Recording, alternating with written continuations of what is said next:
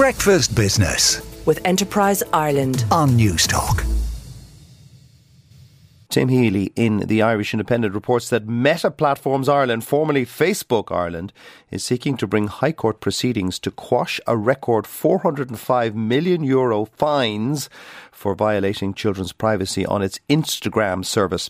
Last September, the government privacy regulator, the Data Protection Commission, imposed a fine over breaches of GDPR, whereby mobile phone numbers and email addresses of teenage Instagram users were published automatically under default settings on the app's business account service.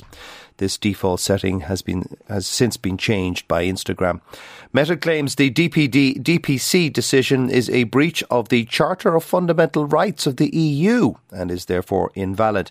Meta is also intending to apply to the Court of Justice of the EU for an annulment of a decision of the European Data Protection Board, which instructed Ireland's DPC to ensure the fines were imposed and were effective. The DPC is the lead supervisory authority in the EU, as Meta has its European headquarters here in Dublin. And staying with the DPC, Ciara O'Brien in the Irish Times reports that Twitter met Ireland's data privacy watchdog yesterday following the sudden departure of key executives from the social network.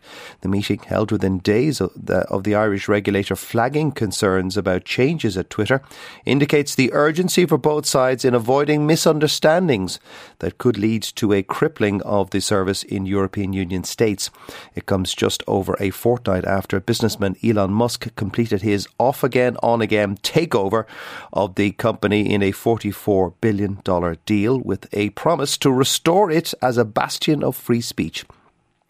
The Data Protection Commissioner last Friday requested a meeting with Twitter to establish whether the social media platform would continue to make decisions in terms of processing of personal data for EU users from their Irish office.